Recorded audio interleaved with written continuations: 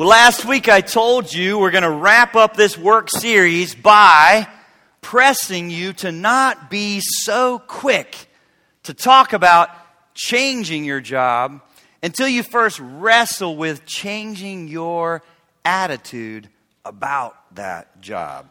And so last week we looked at Titus chapter 2 and we saw how Christians of all people should be different in the workplace because you have a new master, a new assignment, a new power, a new hope that should change how you work without ever changing where you work.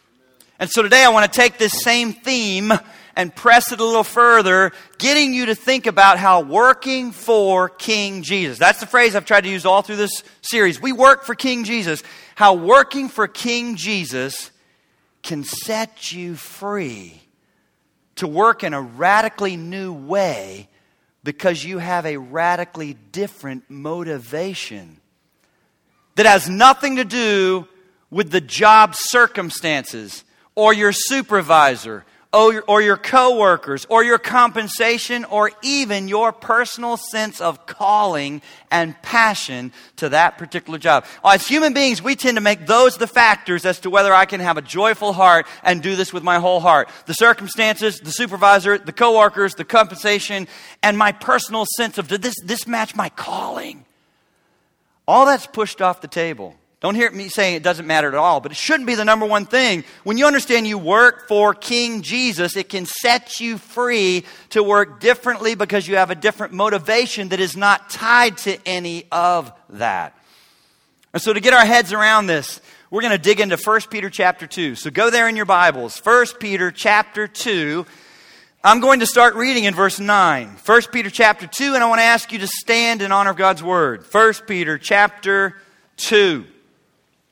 But you, believers, are a chosen generation, a royal priesthood, a holy nation, His own special people, that you may proclaim the praises of Him who called you out of darkness into His marvelous light, who once were not a people, but are now the people of God, who had not obtained mercy, but now have obtained mercy.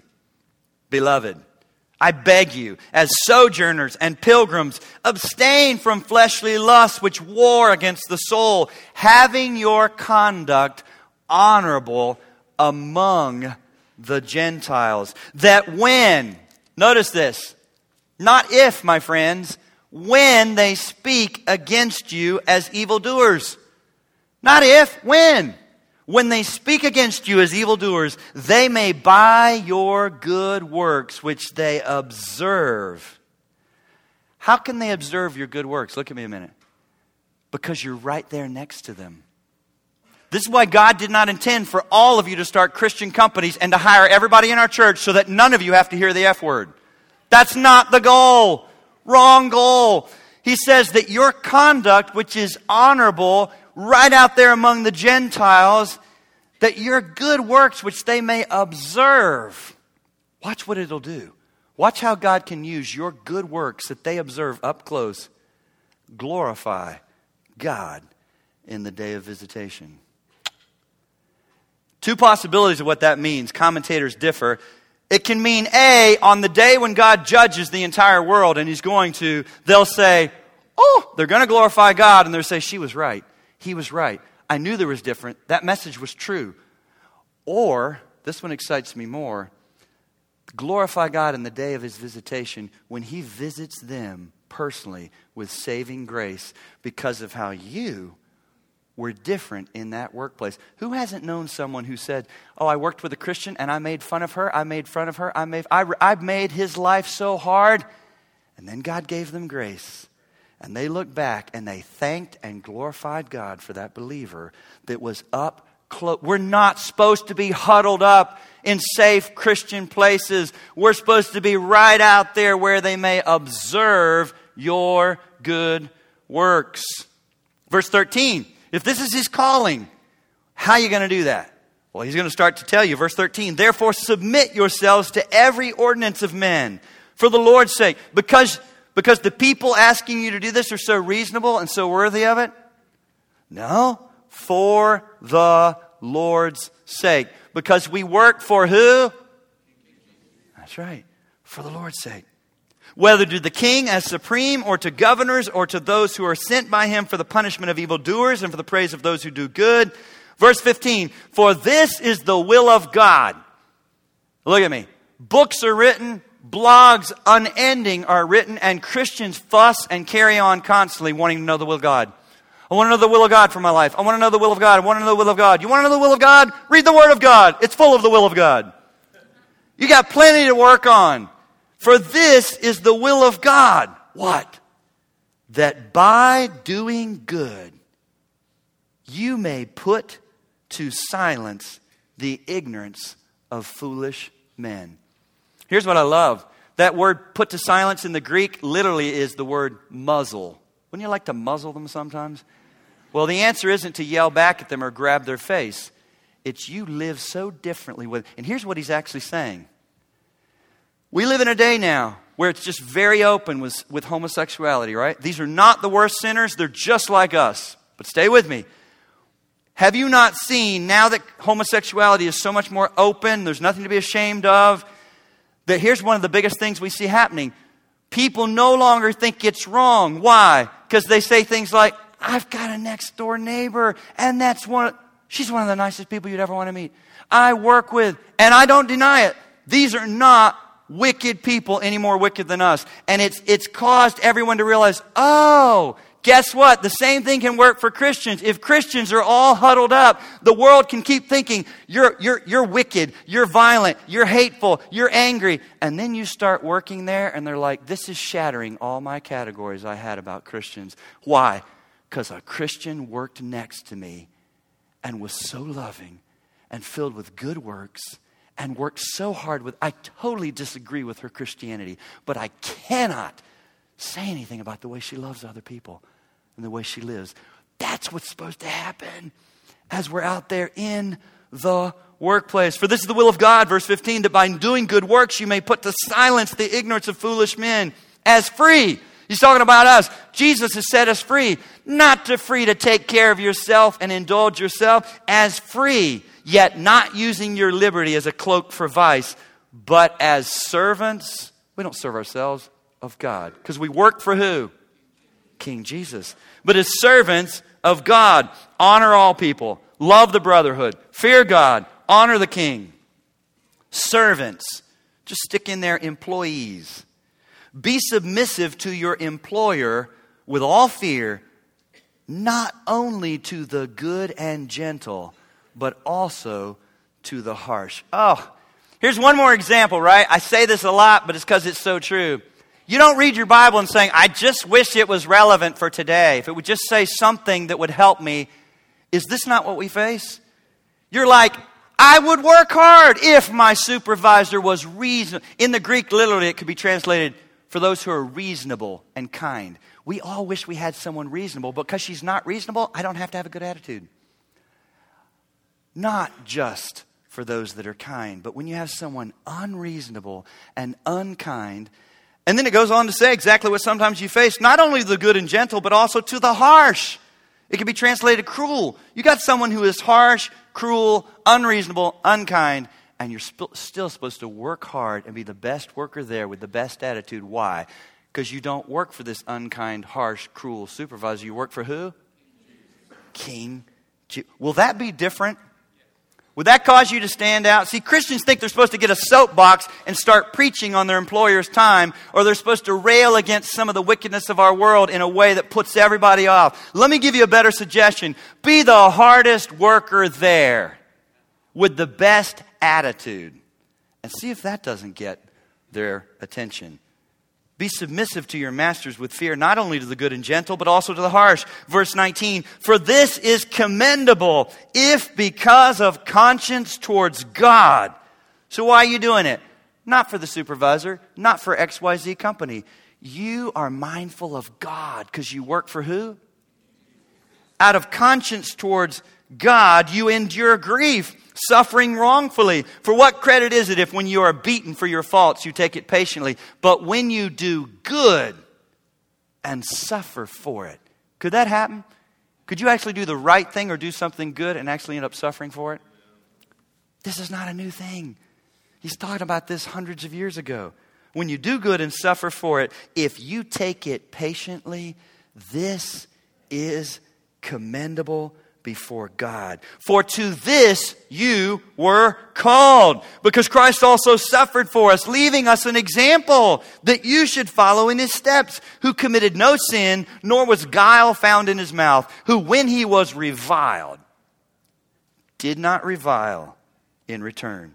When he suffered, did not threaten, but committed himself to him who judges righteously, who himself bore our sins in his own body on the tree, that we, having died to sins, might live for righteousness, by whose stripes you were healed.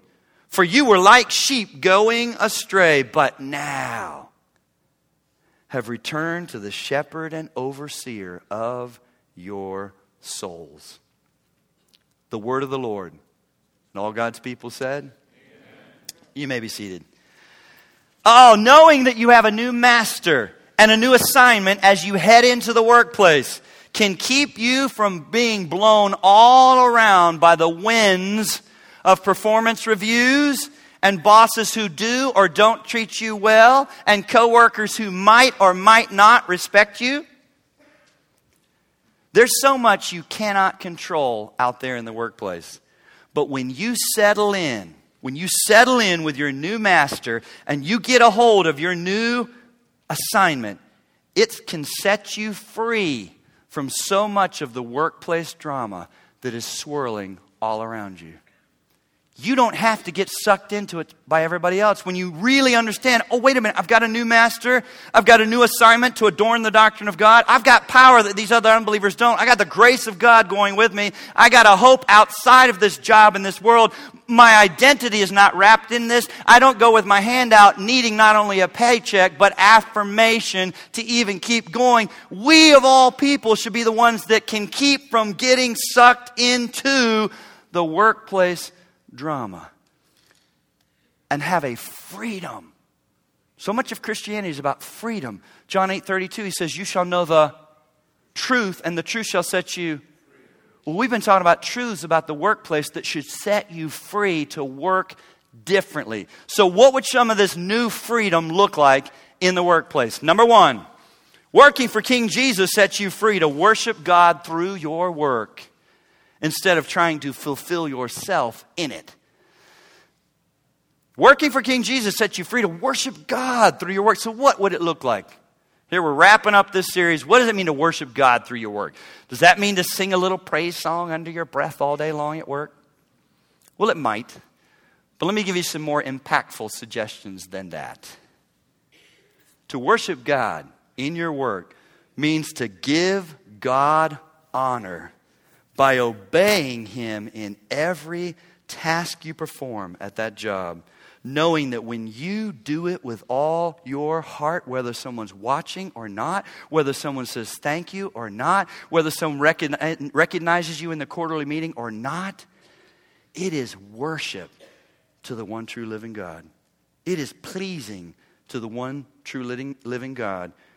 In other words, your goal in that job is to make much of him, not try to see how much money and power and fame you can make of your own name. It's not about us. That's what Peter is saying in this passage. Notice how verse 9, he reorients our thinking that it is about who we are and who we do it for far more than what we do when we get to the workplace. He reorients our thinking about us. Look at verse 9. But you're a chosen generation, a royal priesthood, a holy nation. Now see if this phrase sounds familiar if you were here last week. His own special people. Exact same 4 words from Titus chapter 2. Paul and Peter are talking the same way about the workplace.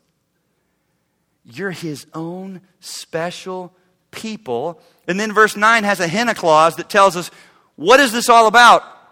Royal priesthood, holy nation, chosen people, own special people. To what end? Did you stand around and say, aren't we great? That in order that you may proclaim the praises of Him who called you out of darkness into His marvelous light. So right here I want to press you to think about what would it look like to be His own special people in the workplace. Out there in the workplace. Well, here's the first thing I want you to think about a little more carefully. This word calling gets talked about a lot. Oh, what am I called to? I got to find my calling. What's my calling? Get this. You, as a Christian, have been called to Christ more than you've been called to any particular job or field of service. Get over yourself. Some of you, to the point of paralysis, are overanalyzing and spiritualizing this whole sense of calling. What's my personal calling? What's my personal calling? What? You're called to Christ. I'm basing this on the New Testament. 51 times the New Testament uses the word calling, and 46 of the 51 times are in reference to calling people to Jesus Christ, to become followers of Jesus Christ, to become Christians. That's your calling. That's the holy people, royal priesthood, chosen, special. It's to Christ. You've been called to Jesus Christ. Oh, how I wish more Christians could get a hold of this. When you hear the word called, stop thinking so much about a particular vocation and think more about a relationship with Jesus Christ. You are called to follow, love, and know Jesus Christ. And to be caught up in who you are in Him and why you do what you do. And stay with me. And then you can head into the workplace and work just about any job to the glory of God. Stop. We've got people that are just paralyzed with, oh, but I don't want to waste my life. And here's what I think some people are thinking. And I've seen videos like this online by well-meaning Christian ministries, and I think it's terrible.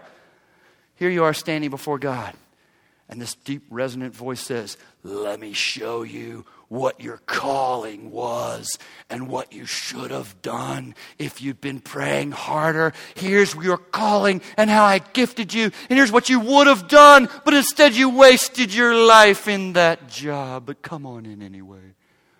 But come in sad, loser. Never going to happen.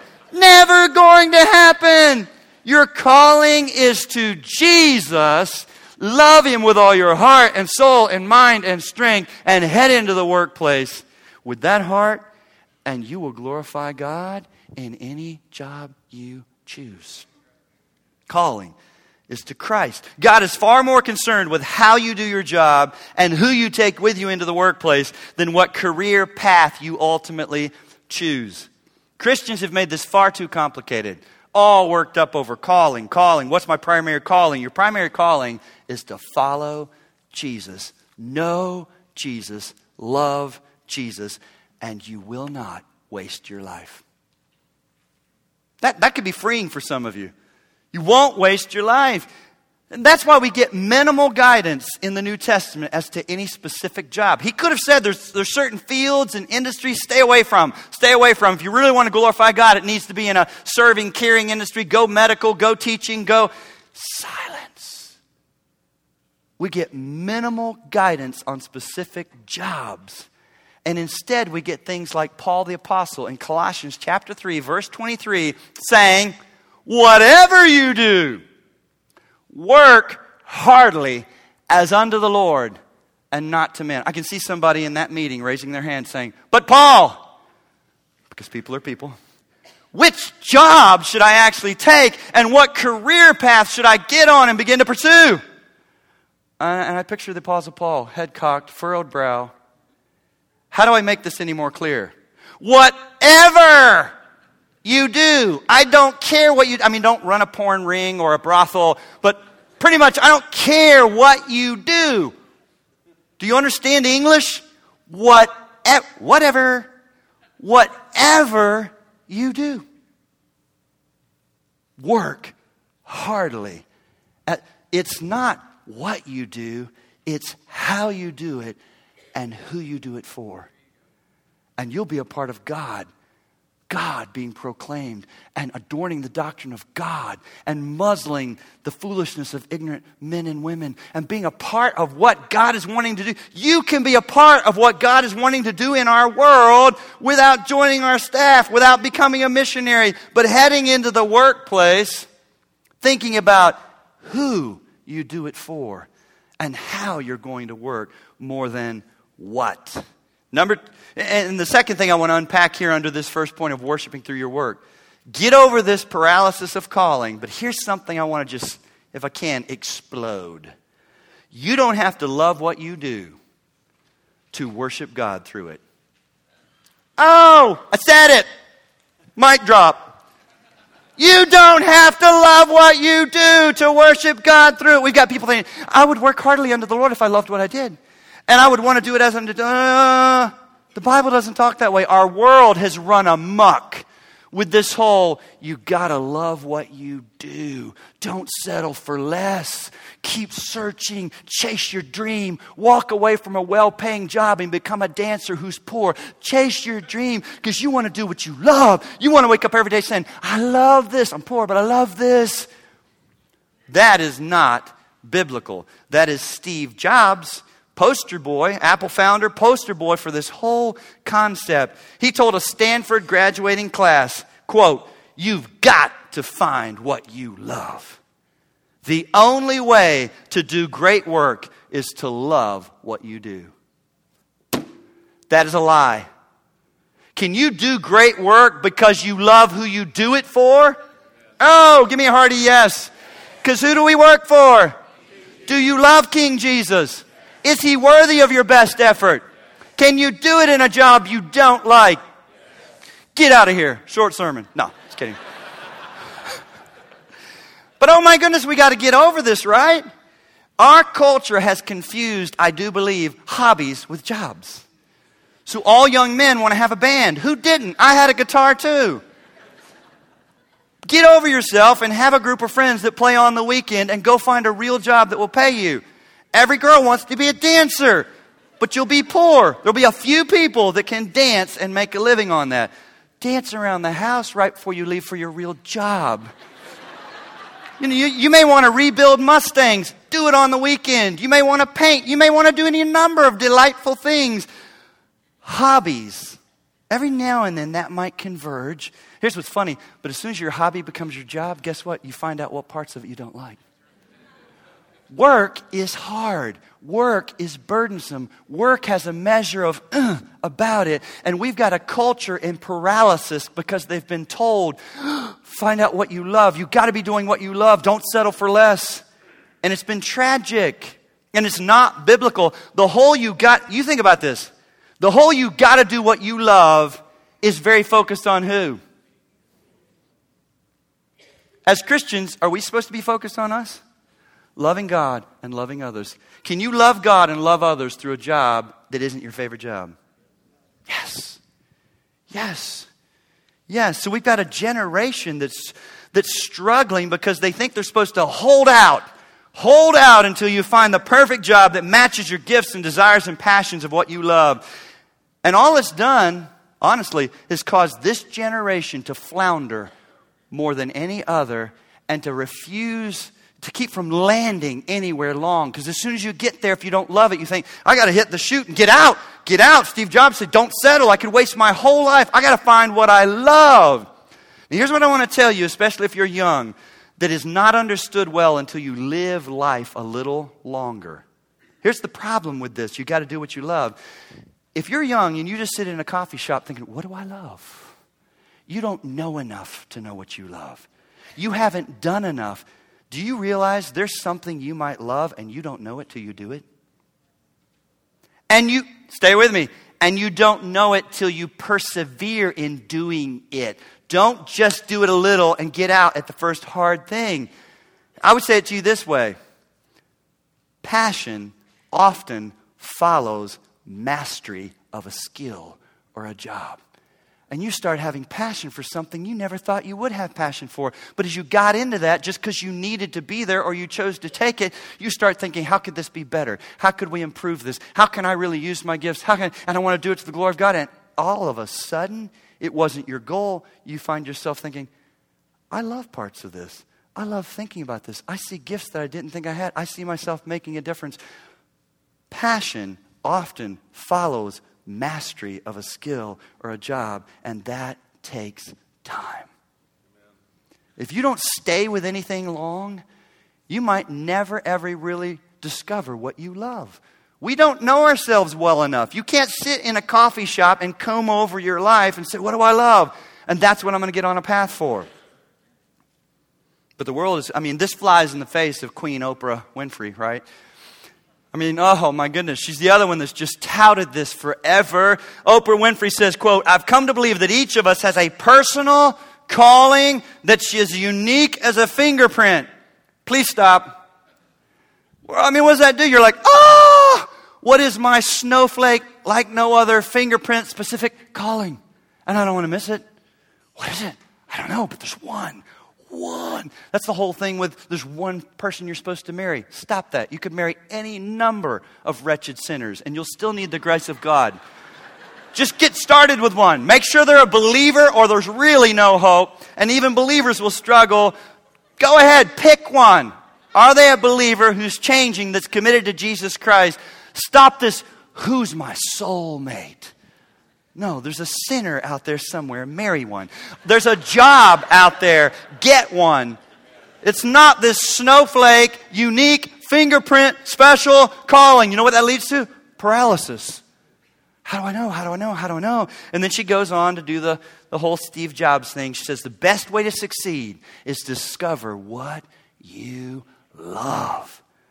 And then find a way to offer it to others in the form of service, working hard. I agree with all that. Then she adds this really helpful final thought. Also allowing the energy of the universe to guide you.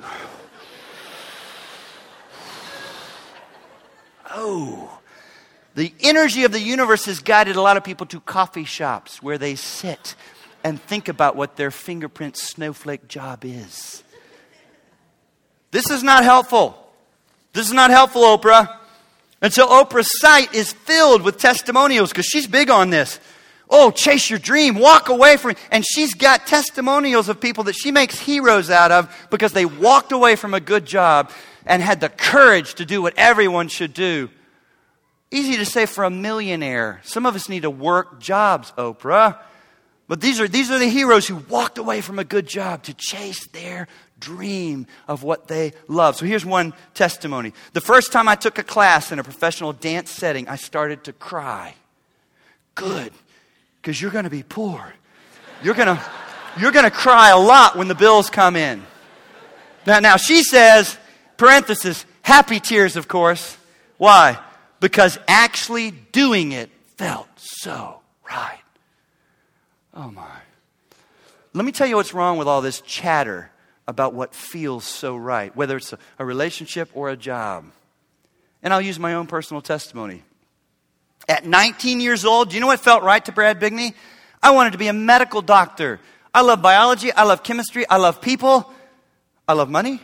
I was like, I'll pick something that I think you make money, and I like people, and I like biology, I like chemistry. Those were my passions. Those were my dreams. Those were my loves. And so I headed into University of Tennessee in pre-med. And towards the end of my sophomore year, as God interrupted, that's exactly what it felt like, interrupted my dreams and my loves and my passions and was strongly telling me to be a pastor, it did not feel right. It felt nauseous. It felt fearful. It felt wrong. I pushed back. I said no. I told him no. Multiple times. I was sitting there trying to study for a biology final, and I finally said, God, if you will leave me alone, because I want to make an A on this thing, I'll talk to you over Christmas break, okay? Bye. But to my credit, I did talk to him over Christmas break, and he still said, I want you to be a pastor. I had never thought about, I know there's little boys that say, from 7 years old, when I heard a missionary, I thought, I want to be that. I did not. I never thought about being a pastor, never thought about being a missionary, never thought those were my gifts, never laid away in my bed dreaming about that ever. So I said yes, not because it felt right. And I went to Bible college, and I was there for 4 years. And then when I got my first church job, I got my first real job after telling that man in the interview, no, 5 times. 5 times I told him no. Because this pastor was wanting to hire me as a youth and music pastor. And I had just spent 4 years on campus watching other guys drive off in little vans and work with youth. And I said, I never want to be a youth pastor. Ever. Ever. When? Ever. I don't like being dirty. I don't like staying up late. I don't like going all night. I don't like shave cream on me. I don't like people around me. I don't like any of that. I never want to be a youth pastor. And oh, by the way, little thing, I can't read music. This is old school, you guys. This is organ and a piano, and the guy out front does this, and it means something. You're not just checking mattresses. This has something to do with the meter. This is 3/4 time. This is 6/8 time. I'm like, no, there's a choir I'm supposed to lead with 4 parts, alto, soprano. No. So I met with him and I said, no. He said, don't say no, pray about it. I came back and said, no. He said, don't say no, pray about it. We did that 5 times, and I was on my knees next to my bed in my dorm when I believed God told me to say yes. Did it feel right? I felt like throwing up. It felt obedient, and I said yes. And oh my goodness, I'm not exaggerating. June 1986, I started working this job, driving from Brook Pine's apartment to the church, and every morning for 3 months, I could have rolled down my window and barfed down the side of my car. What's all that on the side of your car? That's breakfast. This is how I feel every morning. I'm so scared. I feel so inadequate. I don't have this feels right. I have this feels terrifying but it gets worse. Or better. I stay there 4 years. I'm not a guy that likes change. So I stay. And guess what happens? What I touched on earlier. I get better at this. I settle in. I feel more comfortable. I actually like it to some degree. 10 years I did that. While young guys like me, typically, what do they do next? They become a senior pastor. So as all my friends became senior pastors and would call back at the church, say, Brad, when are you going to be a senior pastor? Never. Never. Oh, I don't want the buck to stop on my desk. I don't want all those responsibilities. I don't want all those problems. I see who takes the hit. It's him. When people come to me, I can say, I ain't the main guy. I didn't make that decision. Go talk to him. All bad decisions are coming from that main office, senior pastor. It all rides on him, and I don't want to be him. I said that over and over and over. And then in 1995, I said yes to being a senior pastor. Not because it felt so right. I was terrified. And I loaded my very pregnant, 8.5-month pregnant wife into a Taurus with 3 little kids. And we drove over here to start meeting in Turkey Foot Middle School with 35 or 40 adults. Not because it felt right. There were Sundays we would drive away and Vicki said to me, I don't think it's going to happen. Oh, great, because it needs to happen. This is where we've committed. We're all in. I can't go back. They hired somebody else. So by the time we left, I actually liked that. They loved us. I loved them. We loved our house. I was settled in. So here's what I want you to hear. I'm not standing in front of you today.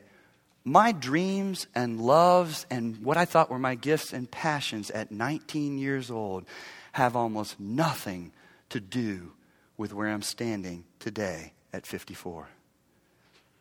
Feelings didn't lead me here. Love for Jesus. He called me to himself, and I'm following him. I'm following him. When it feels right and when it doesn't feel right. When I think it matches my gifts and when it doesn't. Does God ever want to draw you out of a zone where you think, oh, I can do that. Why would I try to do that? Would he ever do that? That was weak. Yes, why? You're more dependent on him. People say to me now, I've been here 21 years, well, almost 22, and they say, why do you pray? I want to say, why don't you? When other pastors, I'm like, I can't do this. I never wanted to do this. I feel overwhelmed. I pray. And God says, good, good.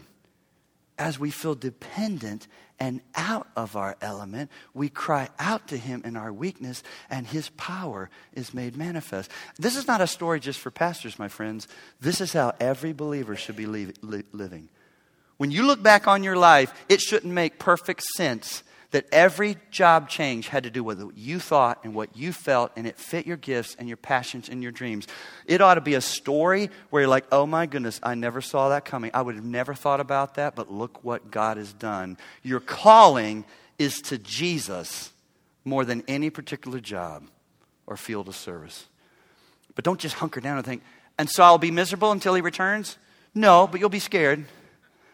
I enjoy to some degree what I'm doing, but I still have a measure of, and I think that's good.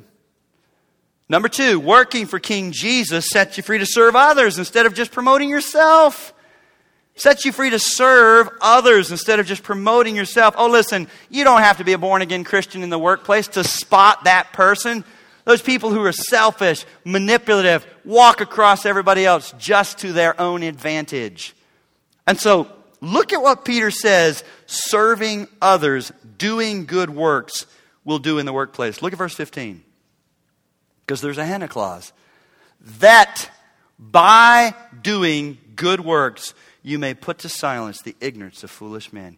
Last week we had that you may adorn the doctrine of our God. Again, your good works aren't your witnessing the gospel. I believe he's talking about your good works on that job, the way you do that job, with the attitude you have, and the way you treat everyone else causes them to say, I got to reconsider Christianity. I got to rethink Jesus Christ. I got to rethink what I've always believed.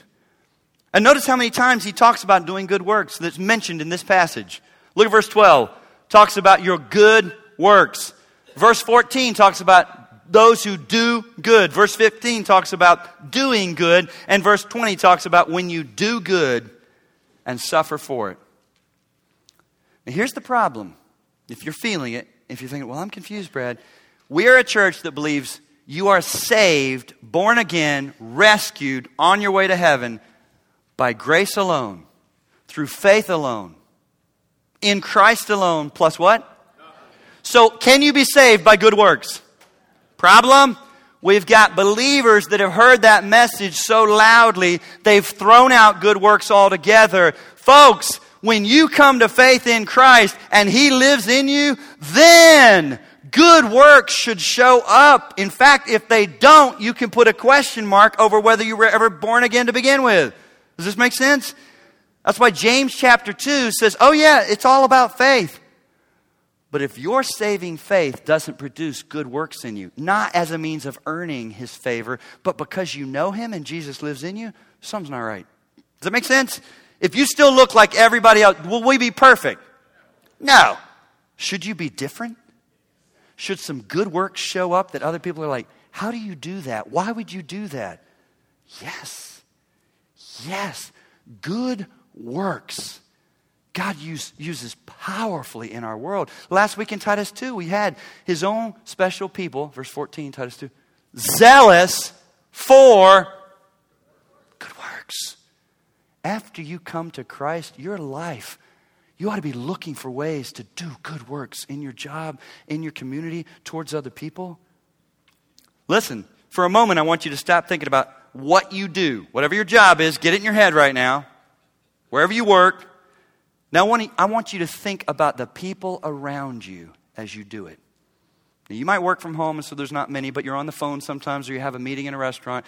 You're probably engaged with people at some point in your job. Think about the people around you as you do your job. You might work long hours dealing with people constantly, but listen to me. Is it possible that you've started viewing people around you, whether it's your family, coworkers, clients, as nothing more than props to help you reach your personal goals? Christians should be the ones that still see people as people. That's not just my assistant. That's not just a coworker. That's a real person created in the image of God with an eternal day. And so you love them and serve them and sometimes put yourself out for them, go out of your way to do something for them that there was no advantage to you. And they would say, why? Because I'm supposed to love God and love my neighbors myself. Serving other people in the workplace is a radical attention getter because our world is looking out for number one, themselves. Listen to me. Using other people and living for yourself eventually leads to living by yourself. As Christians, we should be living for the glory of God by loving others around us. In a New York Times article a few years ago, Gordon Marino wrote an article titled, A Life Beyond Do What You Love. I don't know that he's a believer. I don't think he is. He says in the article, he takes to task this whole concept that you've got to do what you love. In fact, he says the whole concept, you've got to do what you love, has actually degraded the dignity of work. He says, quote, The do what you love ethos that is so ubiquitous in our culture is in fact elitist because it degrades work that is not done from love. I gotta love it. It also ignores the idea that work itself possesses an inherent value. Well, there's a biblical concept in the New York Times. How about that? Unbelievers stumble onto truth sometimes. Work itself has inherent value. Why? We've been talking about it.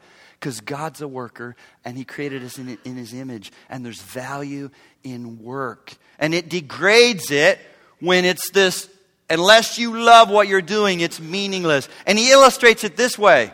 Something that we don't see much of today, and maybe we're not going to see any of it pretty soon if our culture keeps going down this path, if it's all about me and I've got to love it. Listen to what he says about his father. He says, quote, "My father didn't do what he loved.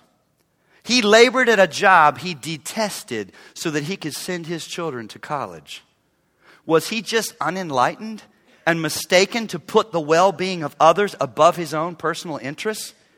Getting outside of yourself enough to put your own passions aside for the benefit of a larger circle, be it your family or society, does not come naturally." No, it doesn't. But for Christians, we ought to see more of it. He says, "But the universally recognized paragons of humanity, the Nelson Mandelas, the Dietrich Bonhoeffers, the Martin Luther King Jr.'s, did not organize their lives around self-fulfillment and bucket lists. They simply did what they felt they had to do." Well, there's a concept. It shouldn't be all wrapped around and organized around our self-fulfillment and bucket list. What is God calling you to do next for His glory? What needs to be done next? And you may have no idea whether you'd love it or not, but you can do it for the one you do love as an opportunity to adorn the doctrine of our great God. And you just might see God use you greatly in an area you would have never, ever scripted for yourself. Number 3, working for King Jesus sets you free to trust God regardless of how you're being treated in that workplace. Look at verse 18 and 19 again. It's like he foresees and anticipates exactly what's going on out there. "Servants, be submissive to your masters with all fear, not only to the good and gentle." Maybe you'll get a supervisor like that every now and then, but your chances of working a lifetime for decades in the workplace and always having someone who's kind and reasonable, I do believe is 0. And he's telling us we've got reasons to work the same way with the same attitude, regardless of who the immediate human supervisor is. Reasonable, kind, great, that does make it easier. Harsh, cruel, I can still do it because I work for who? King Jesus. "For this is commendable if because of conscience towards God you endure." Now, here's what I think is interesting. Twice, "this is commendable" is used in 2 verses. Do you know what the literal Greek says as I dug into it? Literally, this is grace. This is charis. What's he mean? This is when you're getting grace. This is evidence of grace. How can you do this? Who does this? They don't. Nobody does this without the grace of God. The grace of God is most evident when you're in a harsh place and you're not being encouraged and you're not being rewarded like you should, and you keep doing it because you work for who? This is grace. Last week I said you've got a power, right? "For the grace of God has appeared to all men." You've got the grace of God and a hope outside of the workplace. This is commendable. This is commendable in the sight of God. And I want you to notice how our conduct as workers in the workplace, even when we're being abused or not recognized as we would like, is tied to Jesus Christ. So again, don't put a period and say, "Oh, he was talking about authorities and work, and now he's talking about the cross of Jesus Christ." These things go together. The Bible never says, "Oh, do this and don't do this." Why? I'm not going to tell you. Just do it. The Bible almost always frames it up with why. How can I do this? On what basis? He is tying our work ethic of working hard even for people that might be unkind and unreasonable to how Jesus worked for you on the cross. Did he suffer? Was he maligned? Was he reviled? Was he slandered? So watch what he does. Notice verse 21. For to this you were called. So again, it's not to a particular job. You're called to follow Christ and to respond the same way he did when he was abused. For to this you were called, because Christ also suffered for us, leaving us an example that you should follow in his steps. And you don't have to guess. You say, okay, I want to follow the example of Christ. I wish he'd been more specific. What would that look like? He is specific. Look at verse 23.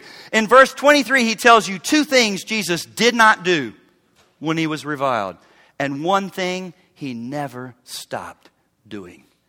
First thing he did not do, when he was reviled. Some of your translations say hurl insults. Right? Does that happen? Hurling insults at you. He didn't revile back. Second thing he didn't do, when he suffered, did not threaten. But here's what I really want you to get. Not so much what he didn't do. We can work on that. Don't revile back. Don't threaten. What did he do, Brad? But committed himself to him who judges righteously. The NIV says, entrusted himself to him who judges justly. The New American Standard, I think, gets it right. Kept on entrusting himself to him. The reason the New American Standard worded it that way is because the verb tense right there is the imperfect, which means it's an ongoing process. It's a repeated process. It's not done.